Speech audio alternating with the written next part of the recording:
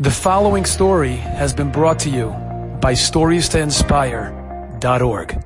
Calling out to God, calling out to Him from your depths of your soul has inherent and tremendous value. One of the individuals that I met at this wedding recently, about a week and a half ago, 2 weeks ago, was a boy named Ruvain. Now, Ruvain and I go way back.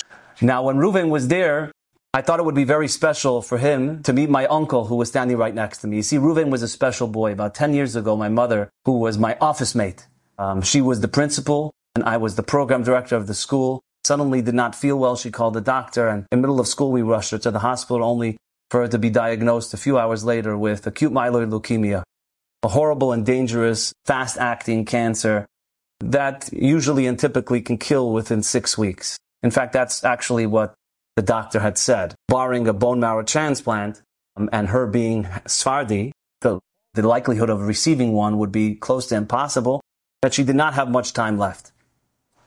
We began a massive Tillim campaign in the school. The students rallied around her as the principal of the school, Joe's principal. It was all the students' principal. And there was a big rallying cry. And sure enough, just about 6 weeks later, Baruch Hashem, by a real, pure and true miracle, my uncle Mordechai was a perfect 10 out of 10 match. It was her only shot, and he was the perfect match. The only sibling that could have been able to do it. And she would then be given a transplant. And it was over the course of Rosh Hashanah and Yom Kippur that she had it. After the Chagim, after Sukkot, I came back to school. My mother had the transplant in Manhattan, Sloan Kettering, and I had spent most of the holidays over there, and I had come back to school. And the kids were looking to me to hear some good news, and I came back and I said, things are status quo. One boy came over to me, Ruvain, and he said, I just want you to know, I've been davening for your mother every day over the last 3 weeks. Every day I daven extra special for her. I was mamish in tears. I called my mother. She wasn't able to speak at the time. And through text and phone, we figured out. She said, do me a favor, please get Ruvain a prize from me. It would mean a lot to give Ruvain a prize. So no problem. I called Ruvain over to my office. I had a lot of prizes. I said, Ruvain, pick any prize you want. He says, why? I said, Mrs. G said thank you, and she wants to give you a prize. So he was shy. I took a prize off the wall. I gave it to him, and he left with such a smile on his face. He walked down the hall. I'll never forget this moment. And just 2 weeks ago, I relived the moment with Ruvain as I told him the story right in front of my uncle Mordechai, who was the bone marrow transplant donor. I said, Ruvain, do you remember what you did next? He says, no, what did I do?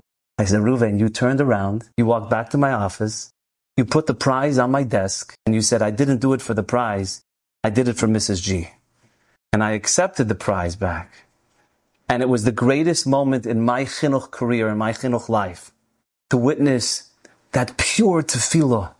He's mamish davening for an influential figure in his life, his principal, his mora, his teacher. I was davening for my school mommy.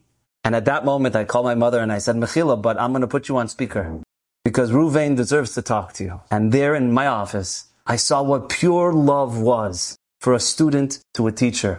When Ruvain began to cry and said, Mrs. G, when are you coming back to school? And Mrs. G said, because of your davening, I'll make it there one day.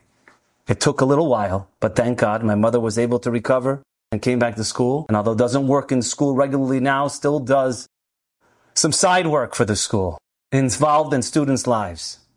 And at that moment, at that wedding, the same day that I remembered a student who didn't have an easy road and asked me to be by his wedding, the same day that a student of mine unfortunately and tragically had passed away, did I remember the story of Ruvain standing next to my uncle Mordechai, the donor.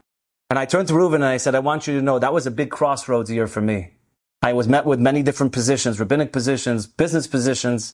I was not always destined to be in chinuch. I did not think I was going to be in this profession, to be quite honest with you.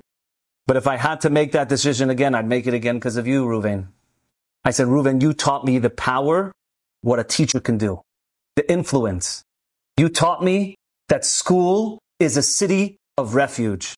School, that environment, that wholesome, safe environment, just like the city of refuge can allow for spiritual purification, the school can allow for a safety net for a child to make mistakes and pick the pieces up and feel good about themselves. Enjoyed this story? Come again. Bring a friend. StoriesToInspire.org